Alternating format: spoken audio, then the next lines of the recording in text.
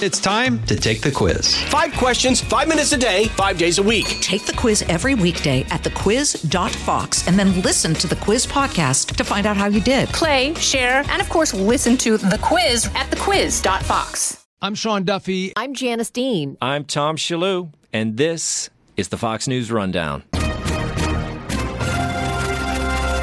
Thursday, February 8th, 2024. I'm Jessica Rosenthal.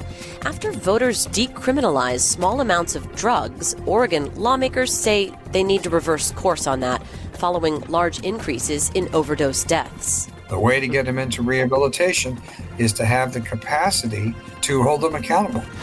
I'm Dave Anthony. The Supreme Court will hear a big case today that could affect who we vote for this year. Whether Colorado and maybe other states can remove former President Trump from the ballot. These are uncharted waters, both for this particular point in time, but also just in American history. We've not had to explore this before in this way. And I'm Bethany Mandel. I've got the final word on the Fox News Rundown. In 2019, there were 280 unintentional opioid overdose deaths in Oregon. After a large increase in such deaths the following year, Oregon voters then passed Measure 110 in 2021. That decriminalized possessing small amounts of drugs, including drugs like heroin and cocaine. In 2022, there were 958 overdose deaths, and the data for the first half of 2023 shows the state was well on the way to eclipsing that number. Now there's agreement. Measure 110 isn't working, and lawmakers want to reimpose jail time for drug possession. I don't think that we should criminalize addiction. But Democratic Representative Kate Lieber said of their proposal that could result in 30 days in jail for possession. We did remove a tool, and we are simply giving that tool back to the police. But Republicans, like Representative Tim Knopp, want up to a year in jail. You have a drug dealer who is literally getting paid and giving something that will potentially kill them, and in fact, many times does. And so I think there should be a higher penalty for that.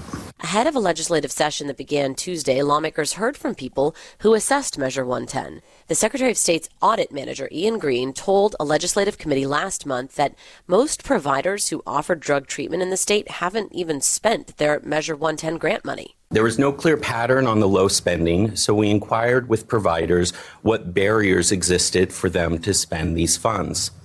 The most commonly cited reasons were difficulty hiring staff and high housing costs. Burn providers also cited a lack of funding stability and limitations on client referrals. Dr. Andy Mendenhall, president at Central City Concern, said there just aren't enough resources. We don't have enough services. The healthcare costs themselves are unsustainable, and it's truly unacceptable to watch people get worse and die. It's unacceptable as well, and we see this at Central City Concern all the time.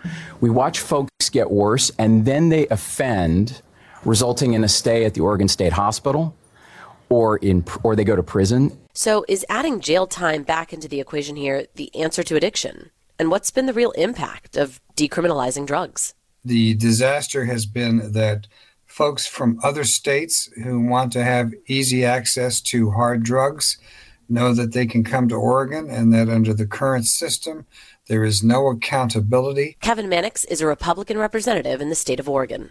And we have, unfortunately, the sad situation of folks who are drug addicted using drugs in public.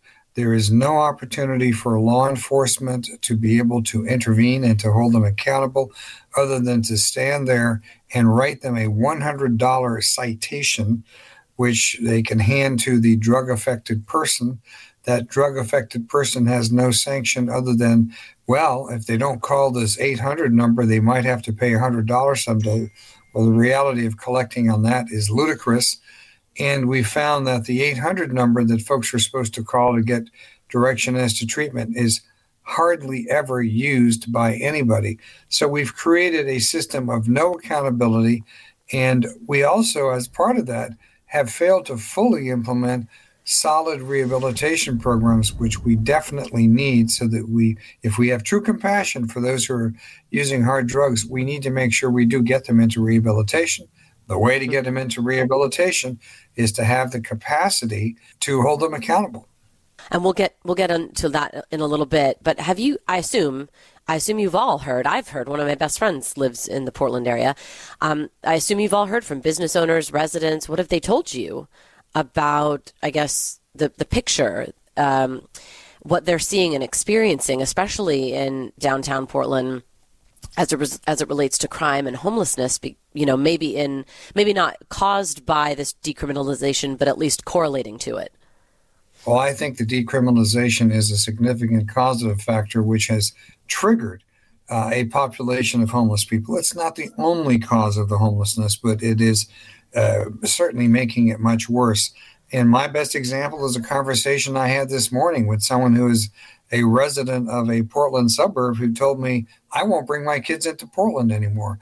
I'm worried about what they're going to see, the garbage in the streets, people hanging around, the dangerousness of those people.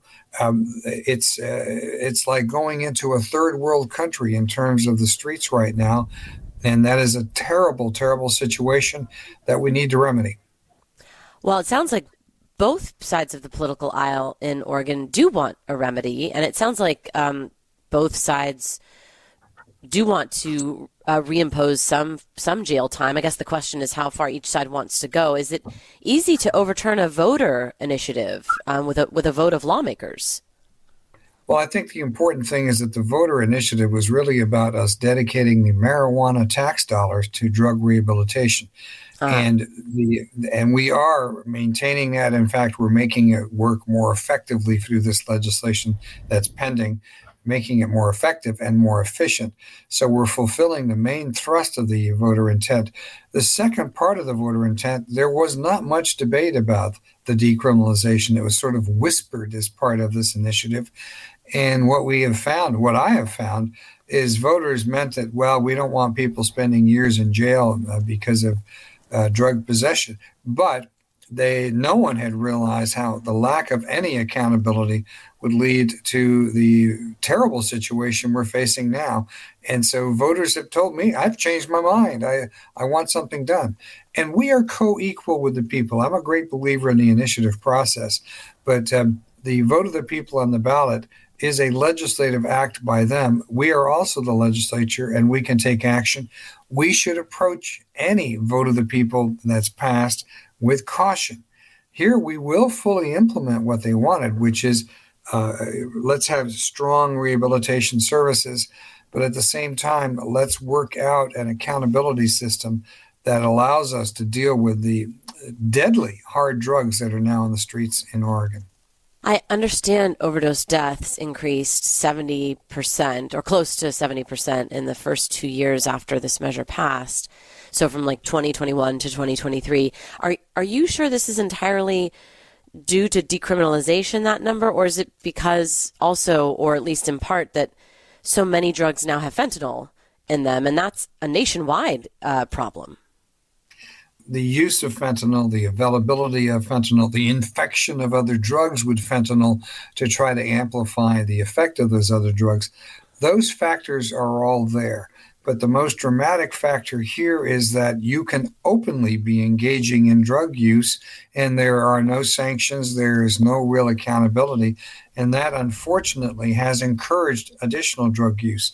It also has meant that the drug traffickers, and I'm talking here about the criminals who are, trafficking drugs for money, know that this is a market where they have a ready market available of customers who are not going to be held accountable for their use. So we've opened the door to this expansion of the death rate. And again, there are other factors at work, but I think the fact that we're not able to hold people accountable for drug use, even in public places, has exacerbated the situation significantly. I was just going to ask you about that, actually, because opioid-related overdose deaths have increased all over the country. And leaders in every state and even counties and cities are pointing to the border. Do you look at the border? Do you feel that? You kind of just hinted at it, right? That you feel with this decriminalization, a situation that's sort of an open invitation to those trafficking or selling drugs. Are you paying attention, I guess, to what's happening at the border then? Well, we're certainly aware of what's happening at the border, and that's certainly an area where our federal government needs to be taking strong action. But in terms of the 48 states of the continental states in the U.S., leave out Alaska and Hawaii because of the distance factors, we're dealing with a situation where Oregon is the most lucrative market for the traffickers that have brought the hard drugs into Oregon, including fentanyl, into the United States, including fentanyl, because they know that they've got customers that don't have to worry about being accountable for using it. You feel that there's evidence there that makes Oregon the place where they make the most money, or that it's the most lucrative because of that? It is the most lucrative. We have a secondary border crisis. We have the border crisis with Mexico. The secondary crisis is the Oregon border, where if you're a trafficker and you cross the border into Oregon, you've got a ready market where the purchasers and the users know that they are not going to be held accountable. And that is unique among the 48 continental states. And sadly, that tells the traffickers this is a place where you can find more customers. Okay, this act that was approved, Measure 110, it's also called the Drug Addiction Treatment and Recovery Act. It sounded like, per a Secretary of State's office audit that was talked about last month, that those who qualify for grant money to provide treatment and recovery aren't using the money. And they are citing things like difficulty in finding people to work, and that being linked to high living costs. Has enough of an effort, and I think you've alluded to this already, has enough of an effort been made to properly get people into treatment and actually let this measure do what it's called? Well, the real problem there is the Measure 110 also changed the structure for distribution of money for rehabilitation. Now the money is going through large statewide organizations without strong local connections. And part of our effort here is to reverse that process and have much more locally based programs available, and to make sure the money is infused into those programs. They are more cost effective and they are more efficient in terms of addressing the issue at a local level. So your local counties and cities will be back into the capability themselves to address this using some of this money. Right now, they've been left out of the mix. Do you think there's a way to fix Measure 110, or is it done? Like, is jail time just needed, or could there be like a situation where you're more nuanced, like criminalize just fentanyl, or phase out jail time as long as there are treatment programs and counselors and resources available? You know what I mean? Like, is jail for drug use the only answer here? Let's understand that a person who is drug addicted per se is a person for whom we have to have compassion. And as part of that compassion, we also need to understand that we need to have a system where we can require them to get into treatment. And the law enforcement system is a significant tool for that. Without the law enforcement element, it is much harder. That does not mean we should have drug-addicted people languishing for a year in our county jails without treatment. It means that we have to have the opportunity to press them into treatment. I'll use driving while intoxicated as an example. In Oregon, that's a Class A misdemeanor. But on the first event, you can go into a diversion program and have your alcohol issue addressed and cleaned up. And then that charge is set aside. Something similar is what we need to do in regard to street drug use. Oregon Republican Representative Kevin Mannix, thank you so much for joining. It's my pleasure. Thank you for the opportunity to discuss this.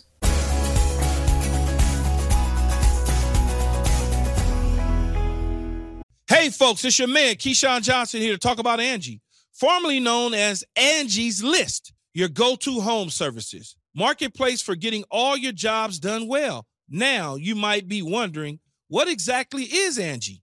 Well, let me tell you, it's the nation's largest home services marketplace, connecting over 150 million homeowners with skilled professionals to tackle any project, big or small. As a homeowner myself, I always have things I want to work on for my house, whether it's general home renovations or fun projects like putting in a pool. With over 200,000 pros in their network, Angie makes it a breeze to research, compare, and hire pros, ensuring every job is done well. Whether you're fixing a leaky faucet or planning a full kitchen renovation, Angie's got your back. And get this, folks, Angie's pros aren't just any old contractors. They're your neighbors, often running small businesses right in your community. Plus, they've been rated and reviewed by others in your area, so you know you're getting quality service. So why stress over home projects when you can turn to Angie? From finding the best price to scheduling a pro at your convenience, Angie's got you covered every step of the way. So get started today at Angie.com.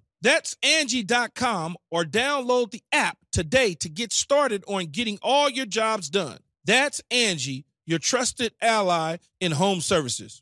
From the Fox News Podcasts Network. Hey there, it's me, Kennedy. Make sure to check out my podcast, Kennedy Saves the World. It is 5 days a week, every week. Download and listen at foxnewspodcast.com or wherever you listen to your favorite podcast. This is Bethany Mandel with your Fox News commentary. Coming up. He's facing 4 criminal trials this year, but former President Trump remains the Republican frontrunner in his bid to return to the White House. I consider it a great badge of honor. That's what he's been telling supporters at rallies. Because I'm being indicted for you. Now there's another attempt to derail his candidacy, and it's gone all the way to the Supreme Court, where today the justices will consider his appeal to a Colorado Supreme Court ruling that's currently on hold that disqualifies him from being on the 2024 primary ballot, claiming he violated a provision of the U.S. Constitution by taking part in an insurrection, the 2021 Capitol riot. The same reason Maine's Secretary of State, a Democrat, has also removed the Trump name from the ballot there. And President Biden agrees, telling reporters in December, "We saw it all. Now, whether the 14th Amendment applies, I'll let the court make that decision. But he certainly supported an insurrection. No question about it. None. Zero." Now, the Democrat-led House impeached the former president for inciting an insurrection a week after the Capitol riot, but the Senate acquitted him after he left office. Now, Republican Congressman Matt Gaetz says, "The very experts who often get on television and talk about securing democracy seem to be the first to want to then remove a candidate from the ballot because they are afraid that he is too popular." Today, the Supreme Court considers whether the former president can be disqualified. That would effectively disenfranchise millions of Americans who want to vote for the candidate of their choosing, here that being Donald Trump. Carrie Urban is Fox News legal editor. There is a federal statute that addresses insurrection head on. The former president has not been charged under the statute anywhere. And it's notable that DOJ and Jack Smith, special counsel, who's currently prosecuting Donald Trump over January 6th related offenses, did not bring the charge of insurrection. So first and foremost, he's not been charged with this anywhere, nor has he been convicted. And the former president is arguing in his brief before the Supreme Court that he did not engage in insurrection. And in fact, he points to the fact that the court primarily relied not just on the report, but on the actions of others, on the mob and the crowds who did what they did on the Capitol grounds. And he would point to, and he did in his briefs, the fact that he said to peacefully go home and the like. And so that's where that particular argument lies. Another question is whether or not this Section 3 of Article 14 of the Constitution relates specifically to presidents, because it talks about someone who had sworn an oath to the Constitution, and it blocks them from holding office again. But he claims, and his lawyers claim, he's not an officer as president, so therefore it doesn't apply to him. Does that make legal sense to you? And that's the argument that he's leading with, because if you take a look at the actual text of the Constitution, I'm looking at it right now, and anyone can pull this up and look at it as well. Yes, that Section 3 under the 14th Amendment says that no person shall be, president, and a number of other things if they previously took an oath as an officer of the United States, and they list other things as well, and then engaged in insurrection. And Donald Trump is arguing, well, this section doesn't even apply to me because I'm not an officer. Presidents are not officers for purposes of the Constitution. They appoint officers. Well, this all dates back to right after the Civil War, correct? I mean, that was the whole goal of this provision of the Constitution. Am I right? Mm-hmm. It does. That's where its historical roots are. They were trying to prevent Confederates from having important roles again. That's correct. And another thing is if you take a look at the text of this section, and this is an argument that Donald Trump's making as well, is that it says no person shall hold this office if they've engaged in insurrection. And so Donald Trump's saying, well, this is about office holders, not office seekers. I'm an office seeker, and this section does not speak to that specifically. Okay, so what I guess that if you parse that down, that it doesn't say that he can't run for president. Right. That's exactly right. That's one of the arguments. In fact, there was a very interesting amicus brief filed that made that point pretty strongly. That he can be a candidate. Then, but let's go down this path. Yeah. Well, he says he can be really a candidate. Messy. Yeah, he can be a candidate. There's right. Why he can't be barred. What if he wins? This is where it gets, incredibly complicated, and I can't even imagine the ramifications if one was to go down that path. And so it's going to be very interesting today to hear what the Supreme Court has to say. I expect a lot of questions along these lines, given that these are uncharted waters, both for this particular point in time, but also just in American history. We've not had to explore this before in this way. There have been arguments for the movement to remove him from ballots that the courts and conservatives have said, look, we're all for states' rights, that the Constitution lets states have rights. So if the court doesn't allow Colorado to do what they're attempting, that they would be hypocrites for not letting the state have the right to do what it wants to do. This is, again, where I think it gets very tricky in that, okay, fine, but what's the process? And that's why if you go back to the section under the Constitution, it talks about there's a congressional procedure that takes place once this is found to be the case. And so what I've seen argued is that if Congress wants to find Donald Trump guilty of insurrection and therefore not eligible to be president of the United States, that they need to pass legislation in order to make that happen. That's a pretty prevalent argument out there right now. Whether it holds water before the Supreme Court is a different question. A lot of times the court likes to make narrow rulings, not broad ones. How could a court decision in this case limit it to just, say, the Colorado issue, but not be universal for all the states?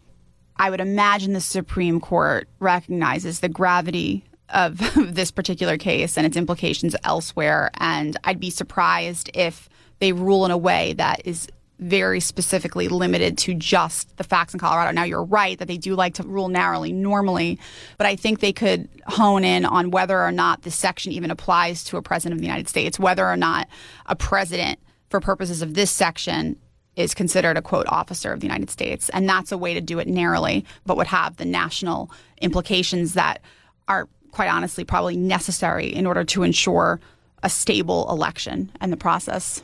There is another Trump case that also may reach the Supreme Court soon, related to his federal indictment on charges over his efforts to overturn the 2020 election.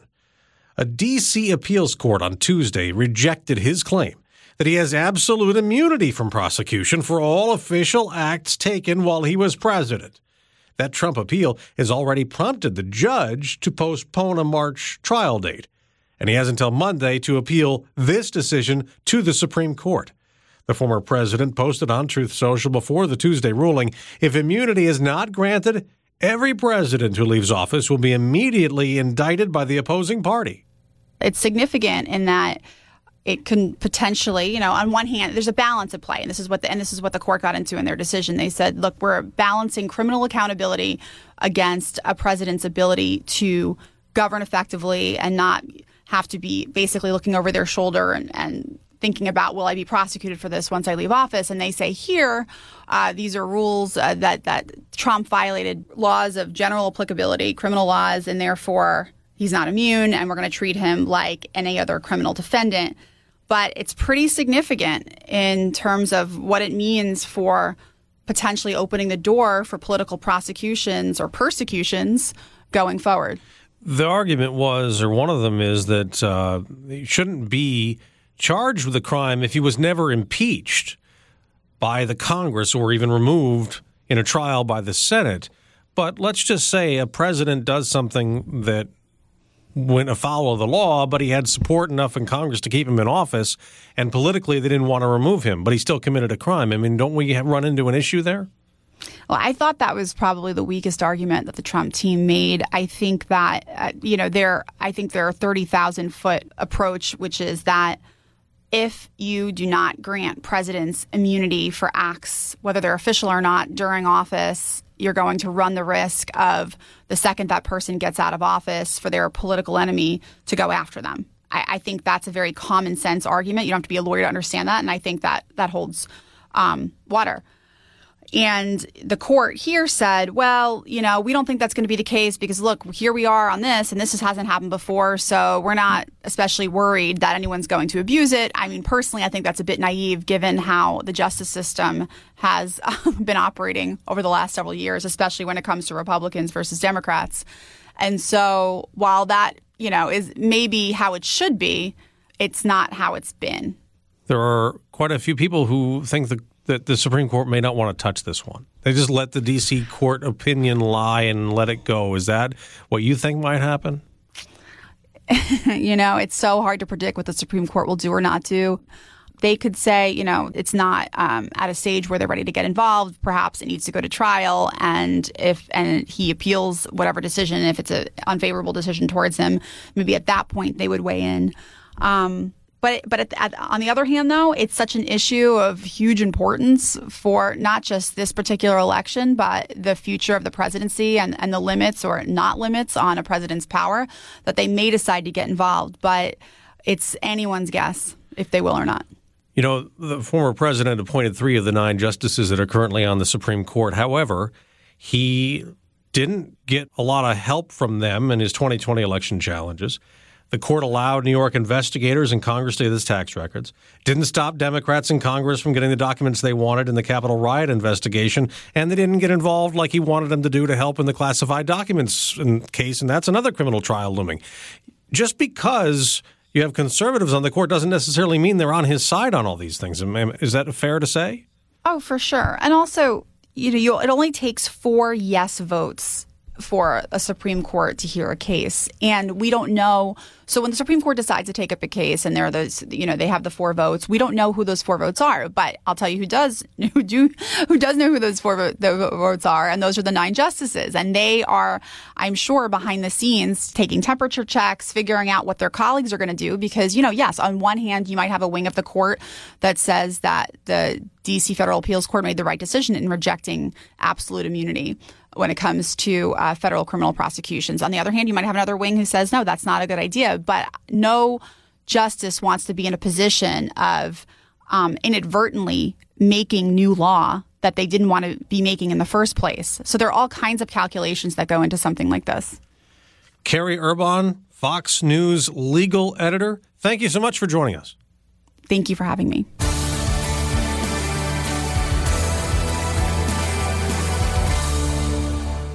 I'm Benjamin Hall, Fox News correspondent and New York Times bestselling author. Join me for my brand new podcast, Searching for Heroes. Make sure you subscribe to this series wherever you download podcasts and leave a rating and review. Subscribe to this podcast at foxnewspodcasts.com. It's time for your Fox News commentary. Bethany Mandel. What's on your mind? 10 years ago, when our firstborn was a new baby, she projectile spat up on my MacBook, delivering a fatal blow to my only computer. Newly living on one meager income, we couldn't afford to replace it. My husband agreed to let me use his MacBook, with the promise that I wouldn't use it around our baby, who would do her best impersonation of a fountain several times a day.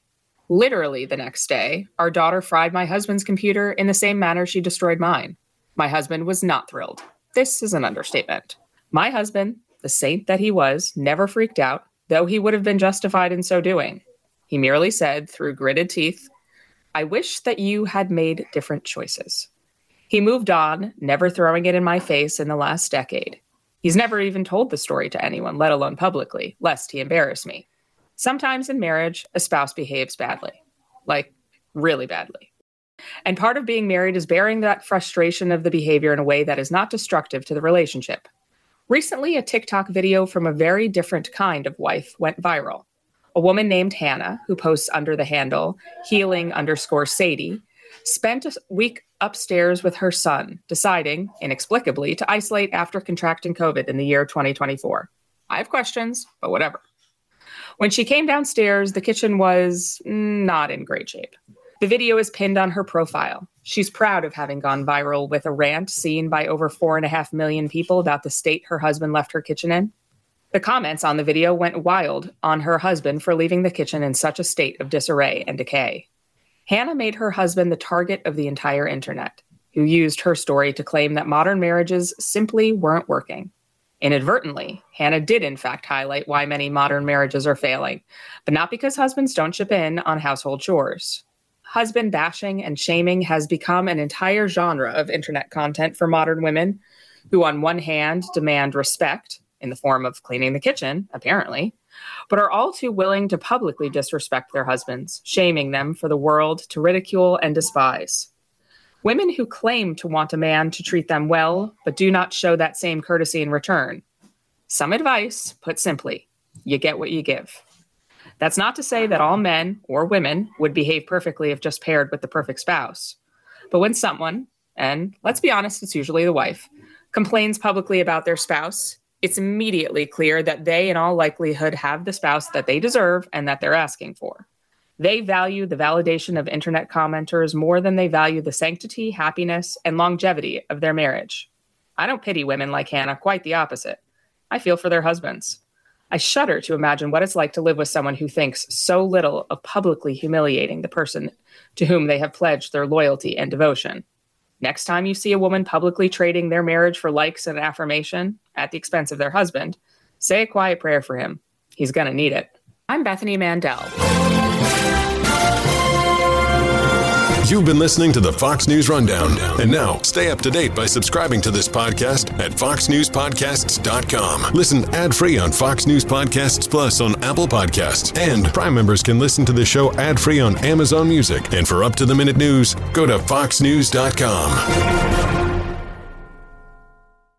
From the Fox News Podcasts Network. Hey there, it's me, Kennedy. Make sure to check out my podcast, Kennedy Saves the World. It is 5 days a week, every week. Download and listen at foxnewspodcast.com or wherever you listen to your favorite podcast.